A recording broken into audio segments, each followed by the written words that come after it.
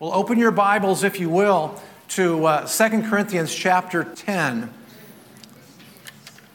And when you find that, 2 Corinthians chapter 10, toward the end of your Bible, go ahead and stand up with me, if you will, and let's honor the reading of God's Word.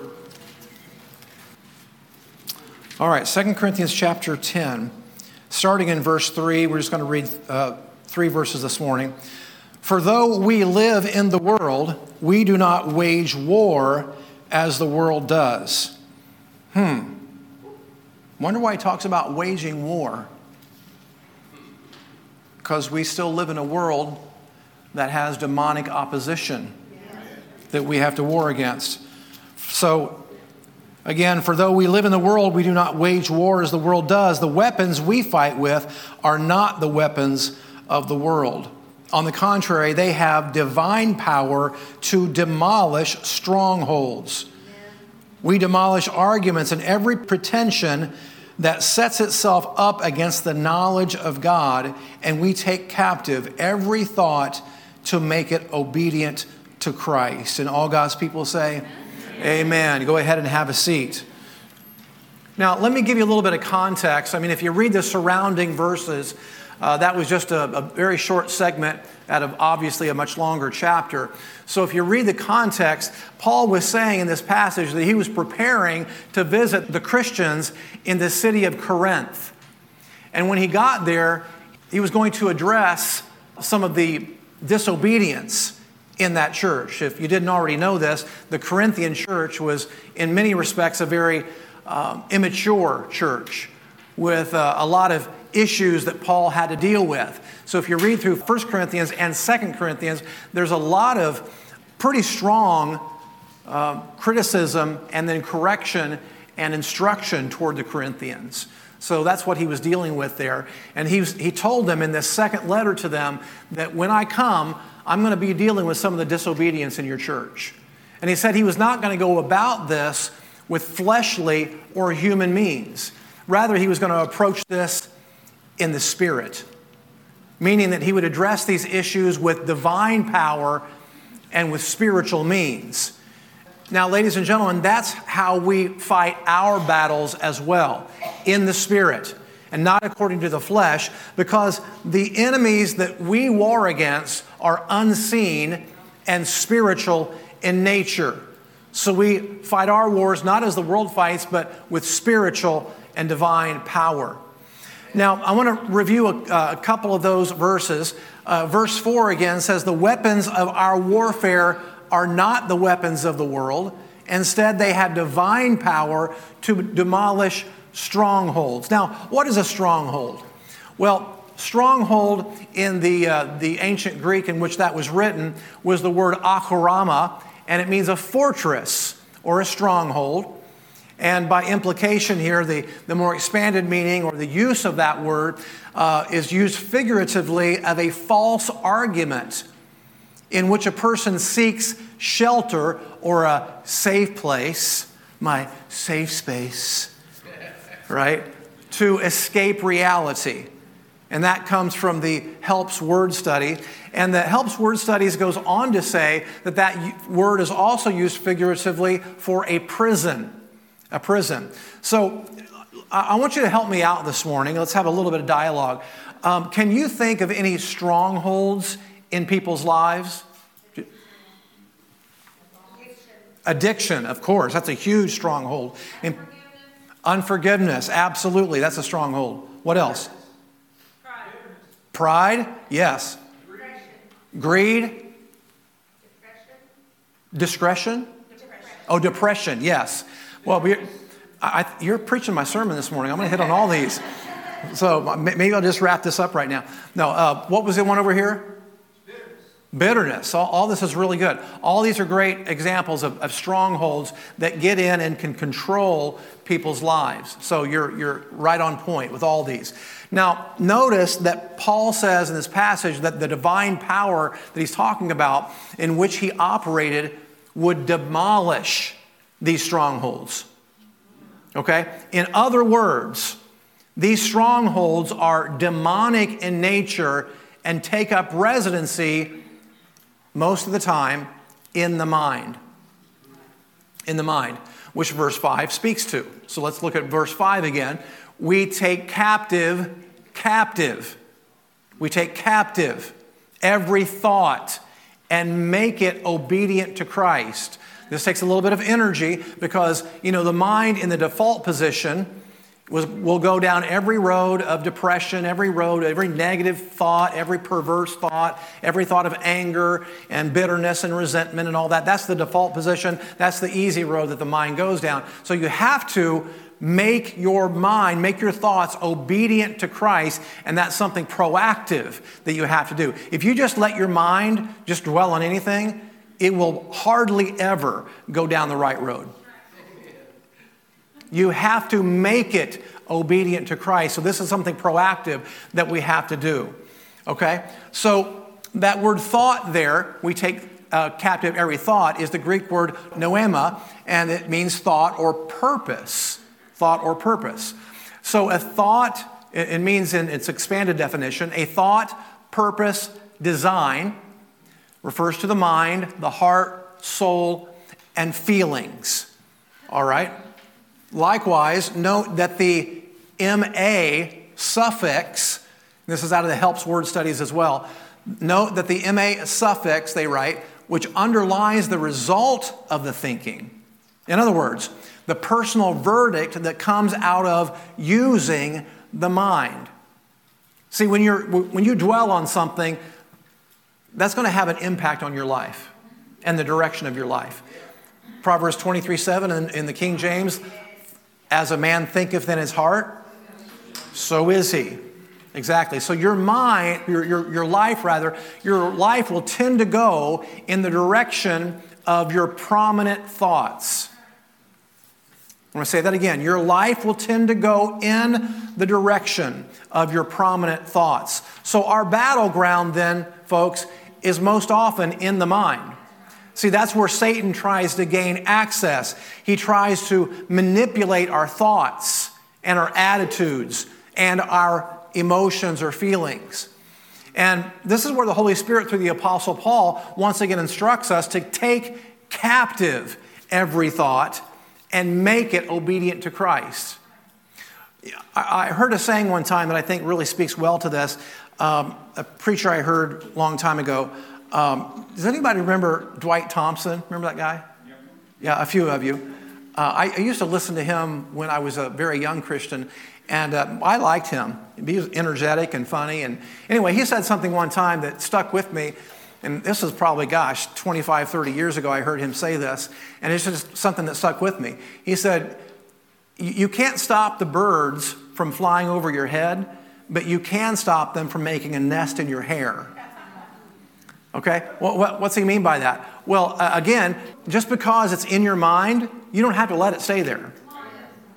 We take captive every thought and make it obedient to Christ.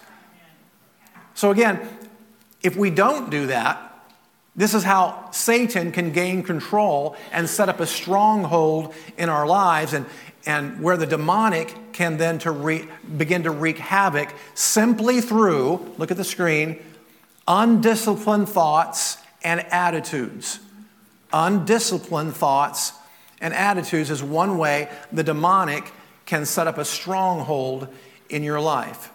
But this is also where, by the way, on the flip side of that, this is also where those demonic influences can be kicked out and replaced with godly strongholds. Okay? It's possible to set up a godly stronghold. Now, let me give you an example of what I mean. I'm going to read to you a quote out of a book that was written, I think, back in the 90s, if I'm not mistaken, called This Present Darkness by Frank Peretti. It's a novel. Okay? And it's all about the demonic. It's all about the war in the heavenlies that we fight against the demonic. So if you've never read that, it's a very engaging novel. You might check that out. But I want to give you a quote out of that book. He writes, "I'm here, Satan." This is a character in the book, okay? And this is quoting the character in the book. And he says, "I'm here, Satan," he said. "I can't see you, and maybe you can move faster than I can, but I'm still here. And by the grace of God and the power of the Holy Spirit, I intend to be a thorn in your side until one of us has had enough." So in other words, what this person was saying is, yeah, I've been battered a little bit by you. I've been downtrodden. I've been trampled by you some. But you know what? I'm still here. And I'm still going to be a thorn in your side. And I like that. See, this is an example of a godly stronghold. Someone who makes a strong determination that he or she is not going to be controlled by the demonic, but rather will fight against it to advance God's kingdom. Praise God. All right. So as that few minutes as my sort of introduction, I want to go now to continue what we've been doing these last few weeks and talk about different kinds of demonic spirits mentioned in the Bible. I'll give you another 2 or 3 again this morning. So the first spirit that I want to deal with today is something called, the Bible calls, the spirit of jealousy in Numbers 5:14. Now, before we get into this, I want to just clarify something for you. So is there really a demonic spirit of jealousy, or is that just simply a feeling of jealousy? Well, in order to answer that question, we have to go to the ancient Hebrew. I've referenced there Numbers 5:14, and in Numbers 5:14, it talks about when a spirit of jealousy comes over a man regarding his wife.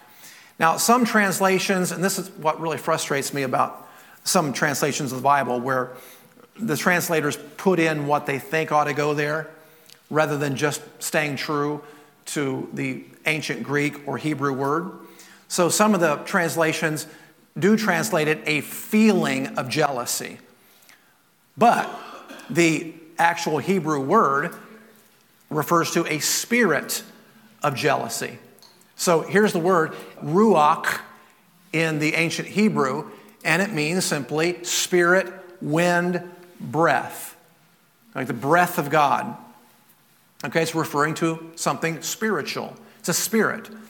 Okay, so it's the very same word, by the way, that's used when the Bible talks about the Spirit of God coming upon Moses. It's the same word. So it's referring to a spirit, not a feeling. So it's not just a feeling or an attitude, but a literal spirit, a living entity that inspires those feelings or attitudes. Let's just look at the terrible manifestations of the spirit of jealousy, and you know it's demonic. Let's look at a few of them. These are not in your notes because there's too many to list in your notes, but I've got all these listed with the scriptural references beside them. So obviously envy, which is related to jealousy, revenge, anger and rage, hatred, cruelty. Yes, cruelty comes out of jealousy, a spirit of jealousy. Strife, murder. And I have reference there for you, Genesis 4, verses 4 through 6. Anybody know what that story is? Cain and Abel, exactly. Cain murdered his brother out of jealousy. So jealousy can lead to something as horrendous as murder, but then also spitefulness, contention, competition, divisions, etc. Obviously, by that list, you know this is something demonic. All right, but on that note, I also want to make this observation too. In James, and this is the New Testament now, in James 3, verses 14 through 15, it talks about the demonic nature of where jealousy comes from. So let's read this together. But if you harbor bitter jealousy and selfish ambition in your hearts, do not boast in it or deny the truth. Such, quote unquote, wisdom does not come down from heaven, but is earthly, unspiritual, and demonic. The Bible says very clearly jealousy is demonic. So this is something that we tend to write off as like, oh, well, it's a natural feeling that comes over a person in certain situations. Well, yeah, it can be natural. That doesn't mean it's right. If you just followed your natural tendency all the time and you just never restrained your natural tendencies, you'd be, and so would I, you'd be capable of all kinds of hideous things, including murder. If you just let yourself go and didn't restrain anything, we're capable of anything if we don't restrain ourselves and walk according to God's word. So yes, jealousy is inspired by a demonic spirit. That's thus why the Bible calls it a spirit of jealousy. All right, so what's the antidote then to a spirit of jealousy? Well, Romans 12:15 tells us, rejoice with those who rejoice and weep with those who weep. Listen, folks, even if you have to force yourself, we need to be willing to offer congratulations to those who have achieved something notable or when something good happens to someone else, even if we don't feel like they deserve it or we feel like we deserve that promotion or whatever else more than that other person does. Let's say, as an example, that you're in line for a promotion and some other person maneuvers to get that promotion and they get it instead of you, and you know that they don't deserve it and you do deserve it. What are you going to do? You know, cuss and throw a fit and have a hissy? Or are you just going to trust God and bless them and offer them congratulations? I've heard stories of people that have done this, and then God then moves them out of that position into another company that they're extremely I'm remembering one person right now that John Bevere talked about in his series, The Bait of Satan. And this person, the way he tells it, this person who was a black man got overlooked for a promotion that this other person got. He felt it was racial. Now, whether or not it was, I guess that's irrelevant. He felt it was racial, but he just said, hey, he went to that person that got the promotion, and he said, hey, I'm going to be the best employee you've got. I'm going to support you, just anything you need, I'm your guy. And rather than to take the offense, to take the bait, he just congratulated that person on the promotion, said, I'm your guy, I'm going to be the best employee you've got. And guess what? Somebody approached him from another company and said, we want to hire you. And this guy, the way that I remember John Bevere telling the story, this guy he didn't like change. And this person came to him with another job offer, and he said, yeah, you know what? I'm pretty happy here. I've been here for years. I'm comfortable in this position. You know, I don't think that I really would entertain the idea of changing jobs. And these people really wanted him. And they said, well, can you just sit down with us with an interview and let us make you an offer? And he said, okay, I'm pretty sure I'm not going to take it, but look, I'm a Christian, so I'm going to go pray about it. And they said, fine, take all the time you need. So they got together, and when they did, they sat across the table, and they pushed a piece of paper across to him with an offer. And he looked at that offer, and he had to hold himself back because it was like something like, I can't remember, I think it was like double or triple what he was currently making. And he was so stunned by it that he didn't say anything. And then they thought that he was like not very happy with the offer, so they upped it a bunch more. So, and he reminded them, he said, okay, look, listen, I want to remind you, I'm a Christian. I don't make snap decisions like this. Let me go pray about it and talk to my wife about it. And so he did. And then he felt like that the Lord was saying to him, son, you responded to that situation in a way that pleased me, and this is your reward. This is my blessing. Take it. So he took it, and I think it ended up being like 4 times the amount of money he was making before. I mean, it's huge. And so yeah, when we can just humble ourselves and offer congratulations, even to people we don't believe deserve it, and we deserve it instead. See, that's a humble spirit, and you're wrenching loose any tentacles of the spirit of jealousy on your life. See, holding back congratulations is the spirit of jealousy. And when you can fight against that, you wrench loose those tentacles of that spirit of jealousy from your life. All right, let's move on to another spirit this morning. I think I've got 3 of them in your notes, if I'm not mistaken. The next one is a spirit of haughtiness. Now, that's just an old English word for a prideful spirit.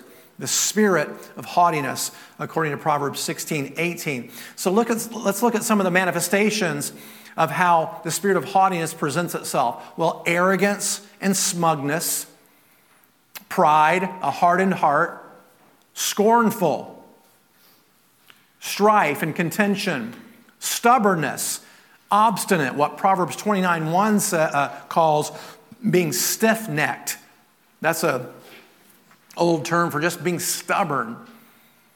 Just being stubborn. Self-deception, self-righteousness. Huge manifestation of the spirit of haughtiness. Rebellion, rejection of authority. I have to go off on that one for a while. Rejection of God's commands and unconcerned about others. That's the spirit of haughtiness. That's how the spirit of haughtiness will present itself. Also too, if you read the book of Ezekiel and some of the other prophetic books, it talks about, how women adorn themselves and how they carry themselves. And it talks about one of the sins of Sodom and Gomorrah is how the women adorned themselves and how they carried themselves with their necks stretched up like this in that posture of haughtiness, that just prideful attitude. And the Bible tells us that was one of the sins of Sodom, one of the things that God found detestable in his sight. So what's the antidote to the spirit of haughtiness then? Well, clearly, humbling ourselves in the sight of the Lord. And that's what we want to strive to do, is to obey that command to humble ourselves in the sight of the Lord. But what are some practical ways to do that? I mean, it's one way to have humility in your heart, but humility must always express itself outwardly, you see. So what are some of the ways that humility expresses itself outwardly? Well, first of all, we have to understand and recognize our own tendency toward wickedness. Boy, got a big hearty amen on that one, didn't I? So, all right, let me try again. We have to recognize, folks, our own tendency toward wickedness. Because no matter how long you've walked with the Lord, man, how many of you are like me? I mean, I've gotten to the point now where I don't hardly ever miss a day of my devotional time with the Lord, because I know what I'll get into, and I'll start veering off track if I miss a day or two or three. I start, my attitudes, my actions, just, your flesh starts to take over. And when your flesh starts to take over, it's never going to lead you in a good direction. So how many of you, like me, if you miss like 2 or 3 days of your private time with God, you just recognize, I am totally in the flesh here. Anybody? Yeah. So we have to recognize our own tendency toward wickedness is the first little principle here of walking humbly before the Lord. But then also under kind of that umbrella, we then need to seek to obey God impeccably. To obey God impeccably. See, Jesus said, if you love me, you will keep my commandments. See, that's an expression of humility right there. You don't do things your own way. You seek to do it God's way. If you love me, you'll keep my commandments. Okay, but secondly, there's another principle related to this, and that's to put yourself in the place of others. That's a way that you humble yourself. Try putting yourself in the place of others. What's that old Indian saying? Walk a mile in my moccasins, or something like that. Walk a mile in my shoes. And by the way, some of you don't know this, but Jim in our congregation has just spent the last week living on the street, basically, among the homeless. So Jim set up a little tent among the little tent city that we have here in Columbus. Where exactly was that, Jim? Noblet Park. So how many homeless people are staying down there? They ran some out in the park, so they're all around there. They're everywhere now? Yeah. So just as a way to kind of identify with people less fortunate than him, and to have kind of a voice to be able to speak with them and deal with them on their level, he decided to just go live among them so he's lived for the last week, he's lived in a tent among the homeless. Just to be able to relate to them and have an opportunity to speak into their lives and to minister to them however he can. That's what I'm talking about. That is an example of this right here, being concerned about others. So the spirit of haughtiness is unconcerned about others. And I referenced there Ezekiel 16, verses 49 and 50. And that's another passage where God talks about the sins of Sodom and Gomorrah. What were one of the sins of Sodom and Gomorrah? Typically, when we think of Sodom and Gomorrah, we think of all the perversion. And of course, that was a big part of why they got destroyed, but it's not the only part. One of the things that greatly displeased God about the sins of Sodom and Gomorrah is it said they made themselves, they gorged themselves on food and were unconcerned about others.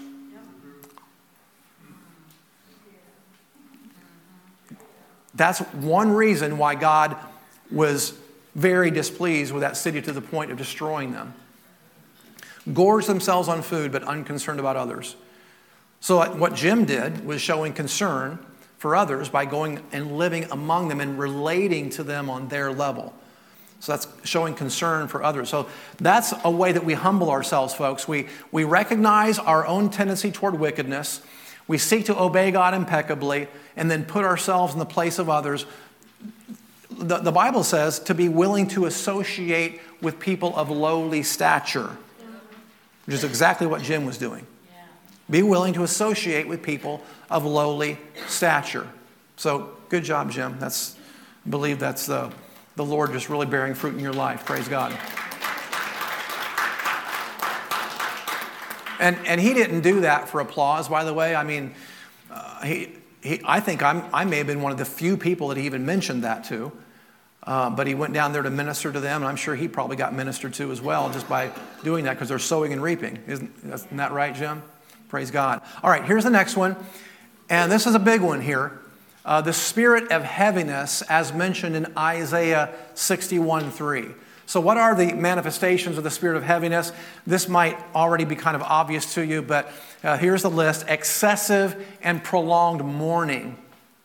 So you just can't seem to get past certain things in your life that bring about. And look, things happen that are tragic sometimes. I know people that tragic things have happened to.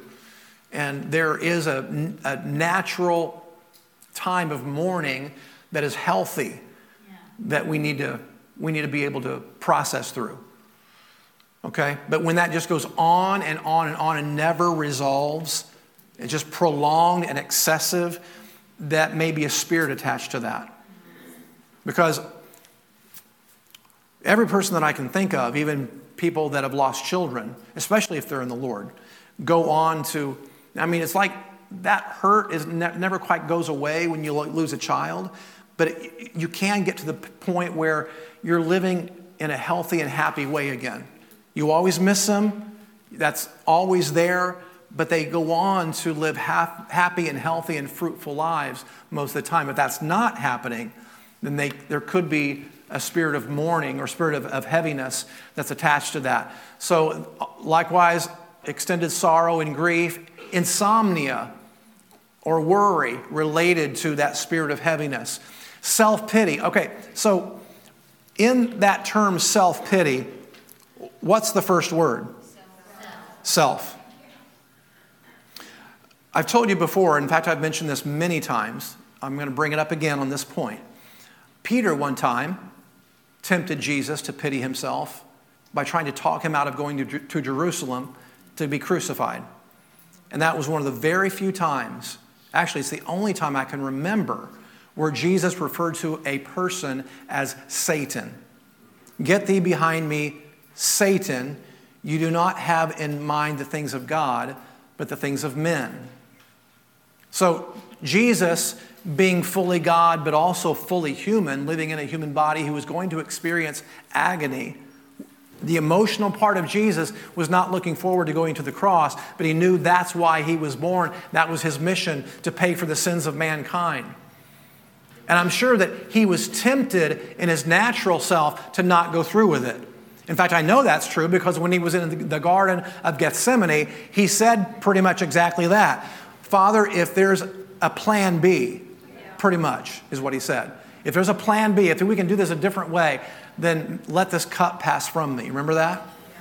Because he was in great anguish in the garden. He was anticipating the agony that was about to come upon him, and he was in great emotional anguish.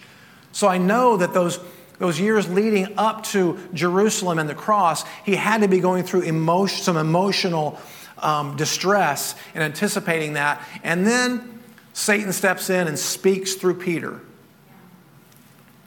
Did you hear what I just said? You know, even godly people sometimes can give in to a spirit, and Satan can speak through otherwise godly people. And in that moment, Peter gave in to a spirit, and Jesus recognized it and said, "Get thee behind me, Satan." So I want to say all that to say this. Jesus didn't tolerate self-pity. He didn't tolerate it. He jumped on that with both feet. I think we need to have a similar attitude. You know, there are times where we grieve. There are times when we're disappointed and we have to process through some emotions. But we cannot and must not live in self-pity because it's focused on self. Let's continue with our list. Rejection, a broken heart, despair, dejection, hopelessness. A follower of Christ should never be hopeless. Even in your worst situation, there's always hope in the Lord. Depression, suicide or suicidal thoughts, which is demonic. And then inner hurts, torn spirit, referring to just emotional damage, emotional trauma. Okay? These are all things that sometimes people have to process through the help of the Holy Spirit and maybe the help of a trusted friend and the prayers of the saints. But these are all overcomable through the Lord Jesus who loves us. All right, so let's talk about the antidote to this. I want us to understand the importance of shaking yourself loose and shaking yourself back to attention when your mind is veering off into an unhealthy direction. See, that's what David did. David went through some times that were very challenging that caused him to despair. And here's what he wrote as recorded in the book of Psalm, chapter 42. He said, "My tears have been my food, both day and night, while men ask me all day long, 'Where is your God?'" So they added insult to injury, didn't they? Yeah. And then David goes on to stir himself up. He says to himself, "Why are you downcast, O my soul? Why so disturbed within me? Put your hope in God, for I will yet praise him, my Savior and my God." Let me read you a related passage. This is Isaiah 61, verses 1 through 3. Now, this is actually a prophecy about the coming Messiah. This was written 700 years before Jesus walked the earth, but this speaks of Jesus, the coming Messiah. But there's a phrase in here I want you to focus on, and I'll point it out as we get to it. It's a longer reading here, so let's read this together. "The Spirit of the Lord God is upon me, because the Lord has anointed me to preach good tidings to the poor. He has sent me to heal the brokenhearted, to proclaim liberty to the captives, and the opening of the prison to those who are bound, to proclaim the acceptable year of the Lord and the day of vengeance of our God, to comfort all who mourn, to console those who mourn in Zion, to give them beauty for ashes, the oil of joy for mourning," and get this, "the garment of praise for the spirit of heaviness, that they may be called trees of righteousness, the planting of the Lord, that he may be glorified." So what's the antidote to that spirit of heaviness? Well, it's praise. Exactly. It's praise. And that's the time you want to do it the least. That's probably the time that you need it the most, however. See, it is possible, folks, to shake yourself loose from any spirit when you sincerely call upon the name of the Lord. Now, I want to read to you what Jesus said, and he's referring here, this is recorded in Luke 4:18, but I want you to know, Jesus is quoting from Isaiah 61 right here that we just read. So look what he says. And he's applying this to himself, okay? Again, something that was written 700 years before he even walked the earth. Now he's going back and he's saying, pretty much, this prophecy is fulfilled in your hearing. And he says this, but the Spirit of the Lord is on me, referring to himself, because he has anointed me to preach good news to the poor. He has sent me to proclaim liberty to the captives and recovery of sight to the blind, to release the oppressed, to proclaim the year of the Lord's favor. Folks, listen, Jesus is the fulfillment of Isaiah 61. Which, by the way, is one of the unique aspects of the Bible compared to other religious writings, that the Bible has all kinds of prophecies, most of which have already come true. And Jesus is the fulfillment of Isaiah 61 when it wrote about the coming Messiah. Okay. I'm going to come back to that point, but I want to just take a minute here, a couple of minutes, and talk about how demons gain access. We've been talking a lot about demonic strongholds throughout this teaching and this series, but I want to give you a little bit of insight about how these demons can gain access to people. Okay, so you're ready for that? This is not in your notes because it's kind of a longer list, but you're welcome to take a picture of the screen or whatever you want to do, or I can send you the slides. But this is important. So how demons gain access. Number one, through sexual perversions, including pornography and including premarital sex. Because, look, when we think of the word perversion, we think of something really sick and twisted. But I want you to understand that anything outside the will of God is sick and twisted. So it could be heterosexual sex, but outside of marriage. But if you're violating the Word of God, it's a perversion. What's a perversion mean? It means a twisting and perverting of something that would be otherwise good. So sexual perversion is a twisting of something that would otherwise be good when it's kept within the confines of the way that God has ordained it to be used. Does that make sense? So why do I say that sexual perversion is a way that demons have access? Well, think about it. The Bible tells us that when two come together in the act of a sexual union, the two become one flesh. That's where the concept of soul ties, by the way, comes in. If you've ever heard that term, a soul tie, okay, that pertains to having an emotional and almost spiritual connection to someone through a sexual relationship. I think this might happen with women more so than men, but I think it happens on both sides. But women, I didn't plan on going off on this topic as long as I'm doing this right now, but maybe somebody needs to hear this. So just bear with me. I know this is a sensitive subject, but can you allow me a little bit of time on this? Okay, so women are much more emotionally involved in a sexual union. That's why I think it was Billy Graham that once said that women use sex to get love, but men so often use love to get sex. So often, a woman will have a sexual relationship with a man and then it doesn't work out. I've known women, people in my own family have been like this, where a woman gives herself to a man outside of marriage, and then, she gets married someday, but then she has this strange attachment to this man that didn't even treat her that well. They broke up, but that was her first experience with a man, and now she has this strange emotional attachment to this person. And in some cases, I know women that this really affected their marriages. When that happens a number of times, it's like these little bits of their hearts are taken and given to this man. And likewise, a man with a woman. And that's why when there's so many of these sexual relationships prior to marriage, you bring all this unnecessary baggage into the marriage that creates problems. That's why God says not to do it, because he wants to prevent you from these problems that you bring into the marriage.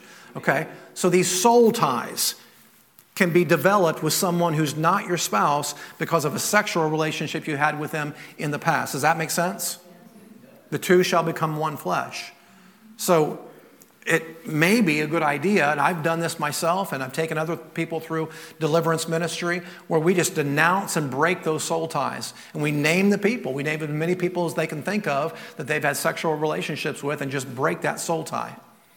Now, that term soul tie isn't used in the Bible. I want to clarify that. But the concept is there, because the two shall become one flesh. And that's why the Bible is very serious about saving yourself for your husband or your wife someday.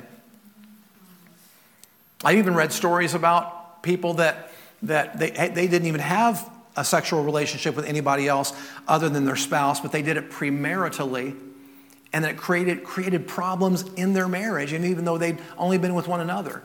But they violated God's commands. They did it premaritally, and then they got married, and it created problems. So God's way is always the best. Okay? God's way is always the best. Okay. I didn't plan on that, so that may be a Holy Spirit little side journey that I did right there. If there's anybody that's having any problems along those lines, that you're just having a problem with having this soulish attachment to somebody who's not even in your life anymore because of a relationship that you had in the past, you might need what we call deliverance ministry. You might need to get with someone and let's just take you through the steps of cutting off those soul ties. And there's a way to do that. So if there's anybody in here like that, you're struggling in that way, come talk to me later. We can talk about getting together and going through a little bit of deliverance ministry and taking you through the steps and getting free from that. Okay, I know that's a very private issue. So, but yeah, that's something that can definitely affect your future relationships or your present relationships. So that's something that God wants to help you with. Okay, He's not mad at you. He's not judging you. You're forgiven. But sometimes there's consequences to our actions, even though you've been forgiven. Am I making sense? Okay, let's continue on here. Unforgiveness is another way that demons gain access and create strongholds. And you all said that earlier, that unforgiveness can create a stronghold. You know, in Matthew 18, Jesus tells a parable of the unmerciful servant. And he tells a story about this man who owed this king an enormous sum of money that he could never pay back by himself. And the king brings him in and wants to settle accounts with him. And the servant says, Master, be patient with me and I'll pay you all. And you know what they did back then, right? If you couldn't pay a debt, they threw you in debtor's prison in the hopes that your family will pay it off for you and get you out of prison. And if you couldn't pay it, you stayed there. Or you were an indentured servant and you became a slave to someone. So this servant comes up before this monarch and says, Master, be patient with me and I'll pay you everything. Well, there's no way. The amount that it gives, there's no way you could have paid it back in 10 lifetimes. So the master had mercy on him and forgave the whole thing. But then that servant goes out and finds a fellow servant that owes him a small amount of money and takes him by the throat and chokes him and says, pay me what you owe me. And he gets the same response, give me a little bit of time and I'll pay you everything. And he says no, and he has him thrown in debtor's prison. And the other servants see this, report it to the king. The king calls the servant back in and said, shouldn't you have had mercy on your fellow servant just as I had mercy on you? Then he throws him in debtor's prison. And the Bible says that he turns him over to the tormentors. Now, there's been a little bit of debate on what that means. Does that mean that God will revoke our salvation? Because the Bible, Jesus said, this is how your heavenly Father will treat you unless you forgive your brother from your heart. Does that mean that God revokes our salvation? Well, I don't believe that's the case, because God can forgive even unforgiveness. His grace can extend that far. What I believe the tormentors are demons. The tormentors are demons. If you refuse to forgive, you're opening yourself up to demonic assault. That's why people that hold on to forgiveness, they start having emotional and mental issues, relational problems, because they're bringing baggage into their future relationships and their place of work and into their church. And they start having all these emotional and relational issues. That's the tormentors. You've been turned over to the tormentors. You get rid of them by forgiving and denouncing the bitterness and the unforgiveness. Is this making sense? Okay. Let's keep going. Keeping forbidden occultic objects in your home or your car or your place of business at work. Do not keep forbidden occultic objects. They are accursed things, the Bible says. Do not keep them. Get rid of them. If you have anything related to New Age or the occult in your home, smash them, throw them away, burn them, get rid of them. And then repent for having those occultic things in your home. Next one is participating in occultic practices like consulting mediums, being in seances, practicing any kind of witchcraft, even the white witchcraft, which doesn't matter if it's called black or white, it's all evil. Satanism, etc. The next one is New Age, and that's simply all these other ways to try to experience the spiritual apart from Jesus. Okay, all these, Eastern religions and what have you, all the New Age stuff. Okay, next one is drugs for recreational purposes, hallucinogenic drugs. The drugs make the mind vulnerable to seducing spirits. Okay, see, the Bible tells us that one of the fruits of the Spirit is self-control. Not to be out of control, by the way. God wants your mind intact. God wants you to use your mind. He wants your body to be in control. He wants you to be in control. He doesn't want you to be out of control.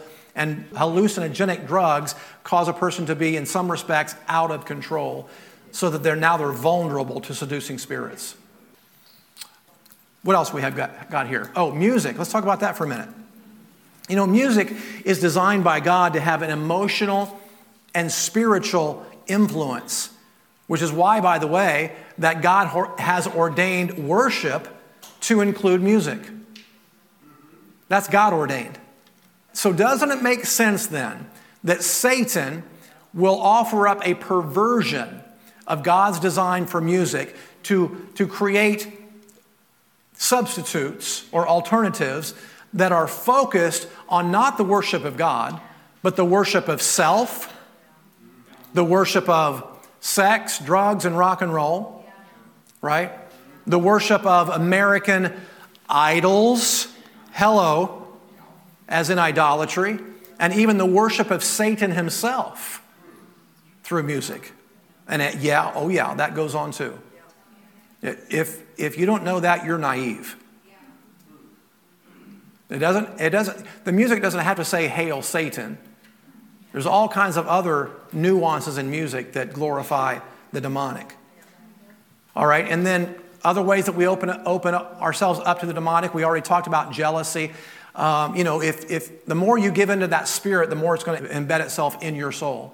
The more you give into the spirit of jealousy, the more it's going to embed itself in your soul. And it's very difficult to get rid of some of these things once they have their tentacles around you. Okay, it takes a little bit of effort. So don't give into that stuff. Then rage, which can lead to murder and violence. And man, once you give into that, once you cross certain lines, you can never go back. So do not give into rage. Okay? And even if it doesn't lead to murder and violence, sometimes even saying certain things, you can't take those things back. You can't take them back. Sometimes words can have a lifelong impact on people. Especially husbands and wives and parents to your children. Man, just please watch what comes out of your mouth. Please don't say things that are demeaning to your children, like you'll never amount to anything. You're a loser. Don't say those kind of things. You can never take those things back. And then let's talk about the last one, and that's ancestral access. Demons can get access through your ancestry. Let's talk about that for a moment. How many people can you think of in your circles or that you know of who have had struggles with addiction, as an example? And that trait seems to be passed down in the family line. Well, is that just learned behavior? Well, how can it be when some of these people who struggle with drugs and alcohol today have seen that same sort of thing in their family when they were growing up? Behavior by their parents or one parent that they hated that brought great destruction into the family, but yet they find themselves repeating the same sort of things that they hated growing up. How does that happen? How does that happen? This provides one example, I think, of how demons get access to even children. And we see at least 2 cases in the New Testament where Jesus cast demons out of a child on at least 2 occasions. So this ancestral thing provides at least a little bit of insight on how demons can get access to children. Now, I don't have all the answers on that issue. I won't pretend to. But I think one answer is that unquestionably it has something to do with the parents or grandparents or something in the family line. And in some cases, these harassing spirits get access to children through sexual abuse and through trauma of some sort. Sexual abuse and trauma. And while some degree of counseling can help some, folks, ultimately, if there's a demonic attachment, then ultimately these demonic entanglements have to be addressed by a person who is not afraid to confront the darkness. Amen. And we all ought to be equipped to confront the darkness when we see it. I want to refer back to Jesus' words when he was quoting Isaiah 61 and applying it to himself. So we're going to reread that. I'm going to make a different point on this as we start to come down home stretch here. Again, in Luke 4:18, he said, "The Spirit of the Lord is on me, because he has anointed me to preach good news to the poor. He has sent me to proclaim liberty to the captives and recovery of sight to the blind, to release the oppressed, to proclaim the year of the Lord's favor." Hallelujah. Remember, Jesus is the fulfillment of Isaiah 61, but we as his followers, ladies and gentlemen, have to appropriate his victory. Now, here's the point that I want to make about this, bringing it up again. Note that Jesus isn't on the earth preaching anymore. So how does God proclaim liberty to the captives now? Look at the screen. God uses people to accomplish his will and to proclaim liberty to the captives. Hallelujah. So you can just point to yourself right now. It's through me.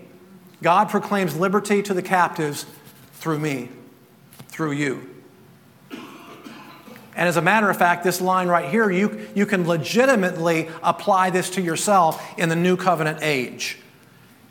Because, and you can literally put your name in here, because he has anointed me, Andy Robbins, to preach good news to the poor. He has anointed Juanita to preach good news to the poor. He has anointed Bill and Kim to preach good news to the poor. He has anointed all of you to preach good news to the poor, because in his authority and through his authority, he's delegated authority to you and me and said, now go make disciples and go set the captives free. And remember, he delegated his authority to the disciples when he sent them out on their missionary assignments and said, cast out demons and heal the sick. So yes, God has anointed you and me to preach good news to the poor and proclaim liberty to the captives and release the oppressed. Hallelujah. And that means, as my last point before I get to my wrap up, that means that some of us are going to have to be a little bit more proactive in rubbing shoulders with the non-believers and not being afraid of having contact with people that are not yet in the family of God. Because you might be in their circle through divine design to bring liberty to the captives. All right. Let me hit the high points of this just as a wrap up. There's several of these that I want to give you, and then we'll pray. So the first one is a stronghold is like a fortress where the demonic can take residence in a person, often in the mind. The demonic can gain control through undisciplined thoughts and attitudes. Therefore, we must make our thoughts obedient to Christ. Thirdly, the weapons of our warfare are spiritual in nature, and they have divine power to demolish these strongholds. Next, the spirit of jealousy is potentially devastating because of all the other sins it can lead to. We battle against it by rejoicing with those who rejoice. even if we feel like they don't deserve it. The spirit of haughtiness or pride is addressed by obeying God impeccably and putting ourselves in the place of others, and of course also recognizing our own tendency towards sin. That'll keep you humble. The spirit of heaviness is overcome through praise and thanksgiving. Live a life of praise and thanksgiving. And then, of course, we listed how demons can gain access. And lastly, God uses people to accomplish His will and to proclaim liberty to the captives. Donna, can you go up and play something? And we're going to get ready to pray here in a moment. I want to say once again, before we pray here, that if there's anybody in the room that you maybe have some of these demonic entanglements, these soul ties in particular, I know that's something that not everybody wants to publicly admit to. But if you need some help in that area, you're welcome to come to Donna or myself, and we'll be happy to help in that way. There are methods that God has given us to break these strongholds. And I'm going to be talking more about that. I think I have one more teaching on this, so I'm going to elaborate a little bit on that, ways to break these demonic strongholds, which I've given you some already throughout the course of this series. But we're going to wrap it up next week, and I'm going to give you a little bit more information about how to break some of these demonic strongholds and how God can use you to break demonic strongholds in other people's lives. And that's ultimately what He wants. He not only wants you to be free, He wants to use you to help other people get free as well. Will you stand with me and let's pray?